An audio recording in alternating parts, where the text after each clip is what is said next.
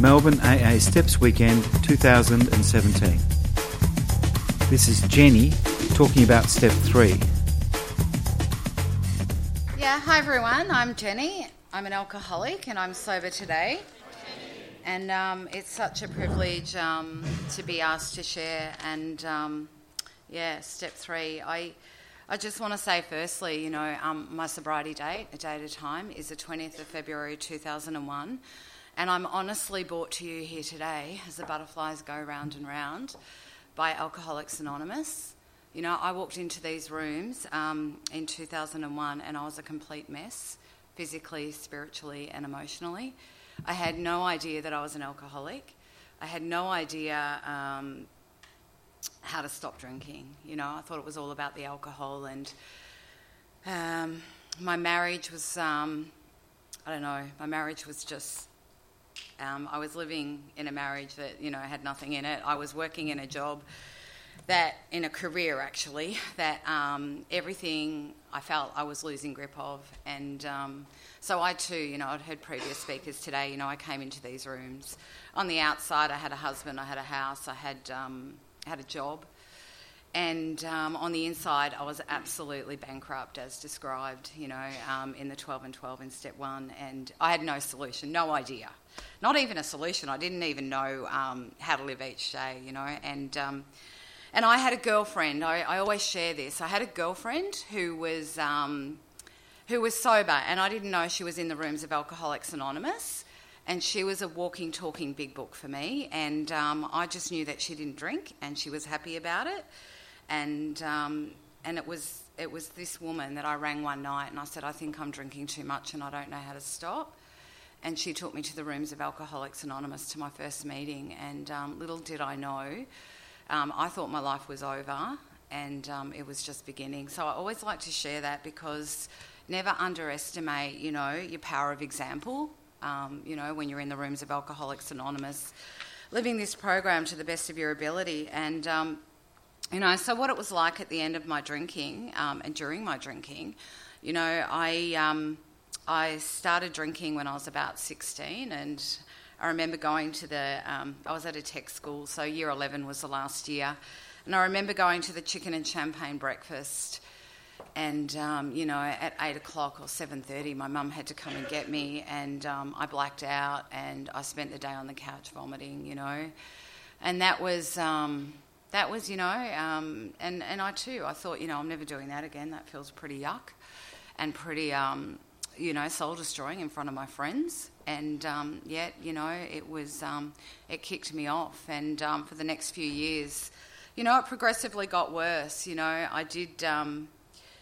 I did meet my husband and in the pub, and I was drunk, and sponsors have reminded me over time, that my drinking wasn't a total waste, and one of those things is my marriage, which is great today. It's completely different. It's a brand new marriage to what it was when I got, when I was drinking and then got sober. So in regards to Step 3, you've heard a little bit about where I've come from. At the end of my drinking, just before I get to Step 3, my gutter was my couch. I learned all about these things in Alcoholics Anonymous from other members. I thought the alcoholic when I came in was a person that was in the parks and gardens with nowhere to live. Thank God people got up and told their stories, and I got to identify, I got to identify that, I'd get home and I'd be telling myself when I was driving home that, I won't go to the bottle shop, and all of a sudden my car was turning left and I was getting that bottle of wine, and I was in a corporate job, and, we would have drinks at work and we'd have one or two. Everyone would go off on their merry way and have their weekend or do whatever, and then I couldn't wait to get home, I couldn't wait to get home and get that next bottle opened. And that was my gutter, my couch at home at the end of my drinking. And, so it did. It progressively got worse, and there were consequences that occurred. And I got to the rooms of Alcoholics Anonymous, and I actually saw people who were happy about being sober. I had no idea that you could actually not drink and actually enjoy life. Like, not only how would I get through the next day or the next birthday or the next wedding or the next whatever, but you could actually honestly get joy and peace in life, And so, yeah, I got to the rooms of Alcoholics Anonymous, and I quickly saw that the people who were happy about life were people who had a home group, who were, as it was suggested to me, doing service and getting into the middle of Alcoholics Anonymous, and also getting a sponsor and getting into the program, you know. And I know today for me, at the start, it was like about doing the steps, but today it's about, you know, this program pervades every inch of my body. I don't do it perfect by any means, but it actually, I don't have to do it anymore. It's a part of me. It exudes from me, you know, and that just comes from, you know, fronting up a day at a time and doing the things I don't want to do, you know, taking some actions I don't want to take all the time that over time has swung the other way, that I actually do want to do it, you know, ringing people and getting numbers and not just inside the rooms of Alcoholics Anonymous, but outside the rooms of Alcoholics Anonymous. You know, I've learnt the skills to be able to go outside the rooms and, you know, the first time I took the service position of doing dishes, you know, I actually am able to do that at work and not get a resentment, you know, and not have to tell somebody. And gee, it's freeing. You know, when you work in a department of 45 people, it's messy in the kitchen. And the fact I'm even smiling about it now, you know, last night, it was just really good, just being able to do that, but being free. And I guess, you know, step 3 is a big part of that freedom from the bondage of self that I get to live and do. So, step 3. So I had to get to the surrendered state of step 1, firstly, of, you know, realising that I was alcoholic and my life was unmanageable. You know, and again, my sponsor took me through the book and she pointed me to specific parts of the book. And because I was unsure, you know, I go, am I really alcoholic, you know? And as soon as I was able to, I didn't even have to try and pick up a drink and stop suddenly as it suggests. I just knew straight from there that, you know, I'm done, show me what to do. And, you know, I've just heard about step 2, you know, the insanity, and I had to understand where that insanity, you know, was lying, you know, and it was the insanity. I didn't understand it was before I picked up the drink. I was insane, you know. Thought, again, if I can only stop at drink 4, everything would be good and I'd have a great night and, you know, I wouldn't cause too much drama. But having got to those 2 steps and, you know, for me, I'm a real list person. I'm a real factual person. I need to have it, you know, set out. And, you know, I was so grateful that my sponsor was really open to working out what worked for me. And, you know, I got to do a list of what my higher power was, what I wanted my higher power to be. And so when I got to step 3, I really, because I really believed in this power greater than myself that I come to design, you know, it sort of not made it, I guess it did make it a bit easier because, again, it was being authentic. It was about being, okay, well, my higher power loves me unconditionally, you know, even when I stuff up. That was one of the things on my list. And so to get to step 3 and be able to, you know, I guess see that my way of living wasn't working, number 1, and the self-centeredness that drove me and the control and the mess I'd make of things, even when things did turn out right, when I was trying to run my own life, I still wanted that drink, or I still wanted that escape, or it still wasn't good enough. There was still something missing in my soul, and you know, the self-centeredness. You know, it talks about fear in step 3 as well, and fear drove me. Fear, both in sobriety and when I was drinking. The fear has been my biggest thing, you know, and we've heard a little about fear already, but, you know, I had to understand that the fear was never going to go away. You know, no matter how much I wished it, it was never going to go away. So I either had to live with this fear and actually, you know, not be paralysed by it and stop me from living. And so when I got to step 3, all of those things that it talks about came to the fore, and, you know, making that decision to turn my will and my life over the care of God, you know, it did confuse me. What do they mean by this? And, you know, I asked my sponsor, of course, and she was taking me through the book, but I did ask a couple of other people too. Thanks. And they talked about, and I still didn't understand it at the time a little bit, but they talked about, my will and my life, about, thoughts and actions. You know, this self-centred life that I was living and running riot on self-will was action I was just taking that was, I was a real control freak. My job at the time, I was an executive assistant working for an exec who had about 6 managers under him. This is at the end of my drinking. And, I would just fire off stuff and tell them and try and control everything, and I didn't take into account anyone else's priorities. It was all about what my end result was, and the fear driving that if I didn't get this done, I would be looked like I wasn't doing my job, or, that I was a bad person, or, totally self-centred completely. And, I remember when I got to do amends to that executive, I sat there and I said to him, look, I just want to apologise for the way I controlled and the way it was one of the things I really had to do. And again, I think I know all the time. And I did all that with a sponsor, going through that. And he pointed out to me that part of my role was to make sure those things got in and that. So I can really see where, that sort of stuff came up. And, not letting, at the time, I didn't have the tool. I hadn't done the step. And I didn't know how to live. And following that, I've got a brand new way of living. And, when the other word in there is, care.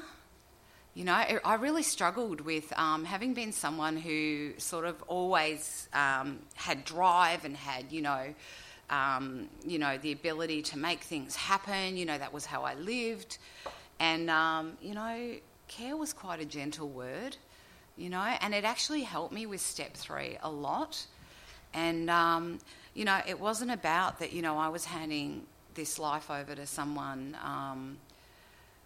who was going to, on purpose stuff it up for me, And again, I talked about the power of example earlier, and, that's what I had, and I think it's been talked about earlier here today. The rooms of Alcoholics Anonymous showed me people who were sober, who were living this step, and who were not drinking and who were happy about it.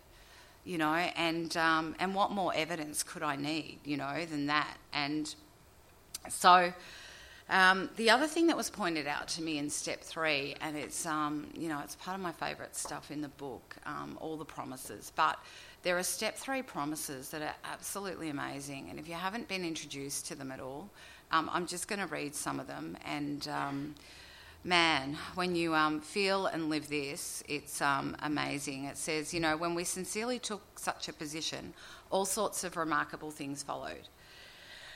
I love this one. We had a new employer. Living on my will and not handing over to my higher power got me to the point I had a cold at work, a bad cold. I was going on holidays, and because of my people-pleasing and me wanting to run the show and make everything right, I had to do these minutes for this executive committee, and it was late at night, and, I couldn't get anyone else to do them. And, and instead of... People could see I was really, really sick, but I was my employer at the time, and so what I did was I did it. I got on the plane, I was flying to Queensland, and my eardrum burst. And there was blood coming out, and this is what happens when Jenny runs her life, So that line, we had a new employer, my higher power is my employer today. Thankfully today, if I'm sick, I don't have to be the martyr and front up to work. I ring up and I say I'm sick. This is just, the miracle of this program is amazing. And it just says here, being all powerful, he provided what we needed if we kept close to him and performed his work well. I don't if and but about the words. There's no debate for me in the big book. I just believe that what's worked for so many others will work for me. And, you know, every time, you know, I can guarantee you I've been provided with what I've needed, you know. Since I've got sober, it mightn't have been what I've wanted. And there's another bit that I, like to remind myself, and it's later on, but I apply it earlier as well. And it's, you know, thank you. I have to do this stuff regardless of the personal consequences. You know, I think someone mentioned before about, what was it? It's just gone. Whether it works out for me or not was sort of the gist of it, you know, whether it's going to be a good thing or, you know, I shouldn't really use the word good and bad as I've learned, but, you know, it just is. And I get to, I get to front up, take certain actions, and then what I get in return is just amazing. And this promise, established on such a footing, we became less and less interested in ourselves, our little plans and designs. That is gold. Because when I started to take things less personally,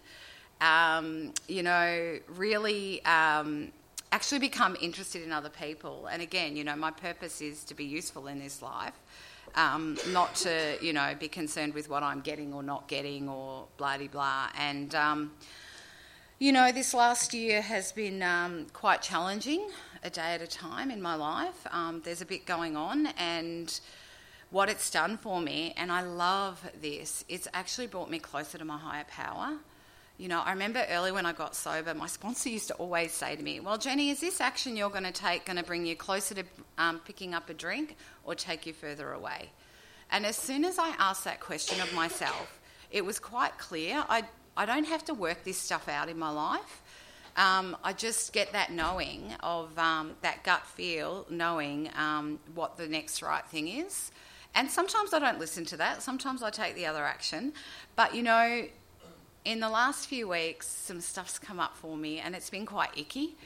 And having been, you know, that relationship with my higher power, where I know my higher power is running the show, you know, I've let people in, and I've showed my vulnerability, and I've told them what's going on, and it's a bit embarrassing, and it's a bit, you know, but I have to do it. You know what? I have to be honest, and I have to tell people in these rooms what's going on, you know, the people that are really close to me.